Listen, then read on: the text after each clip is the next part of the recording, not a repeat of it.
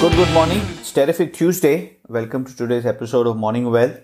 Three things that we will talk about. Bristol Myers will buy a Myocardia, ESG funds strong performance, and RBI meeting and what to expect. US stocks gained the most in almost 4 weeks on Trump's spending release and optimism that White House and Democrats will reach a stimulus deal. All three major indexes jumped at least 1.7% with tech, energy and healthcare the best performing sectors. Treasuries plunged though. The 10-year yields were up almost 8 basis points to around 0.78. The dollar declined against every G10 peer, save the yen as some risk appetite returned. WTI spiked more than 6% while gold also advanced. Asian equity futures are all pointing to a higher opening. On the economic data front, the US services posted a steady increase last month, marking its fourth straight month of gains after large contractions in April and May. In other markets, the Euro Stoxx 600 rose about 0.8%.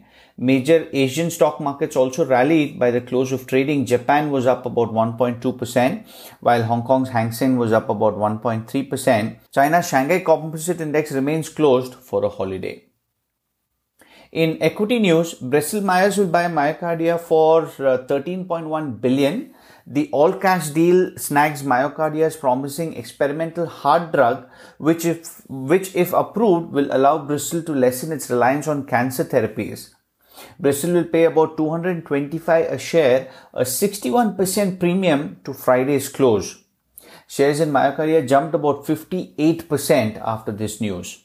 Regeneron climbed the most in more than 3 months after Trump received its antibody cocktail to treat COVID-19, the ultimate validation for the company. Shares gave up some of their gains after Ali Biotech sued Regeneron, seeking royalties for the unauthorized use of a patented fluorescent protein in developing the experimental treatment. Movie theatre stocks fell after Cineworld decided to temporarily suspend operations at all its American and British movie theatres, the latest sign of how pandemic-related film delays are ravaging the industry. Cineworld dropped about 36%, AMC fell about 11%, and Cinemark was down about 17%.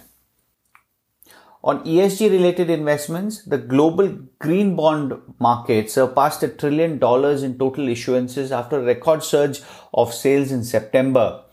Sales of environmentally friendly securities surpassed $200 billion in 2020. US ESG-related funds have returned about 10% on average this year, compared with 5.1% for the S&P 500 and 6.2% for the Russell 1000 index. Morgan Stanley's Global Opportunity Portfolio Fund is among the leading ESG-focused US mutual funds in 2020, delivering a total return of 38%. So ESG is actually becoming a driver for returns rather than a nice-to-have statement in the annual report.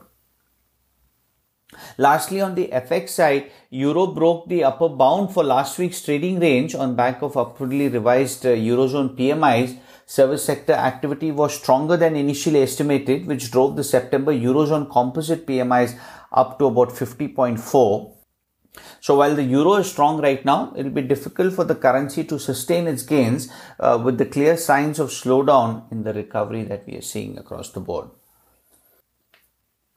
The Reserve Bank of Australia will be meeting today. The central bank is widely expected to leave interest rates unchanged. They are not open to the idea of negative rates as their peers, but data has deteriorated since the last policy meeting. Retail sales is down, with slowdown seen in manufacturing, service and construction activity. Large part of this has to do with the lockdowns in Victoria, which has lasted more than 2 months.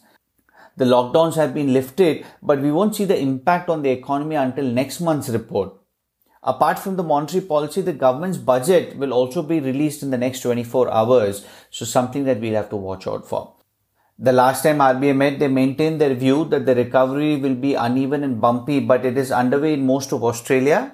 Still, the central bank feels that highly accommodative monetary policy is necessary, and most of the market is of the opinion that their outlook will remain mostly unchanged this month.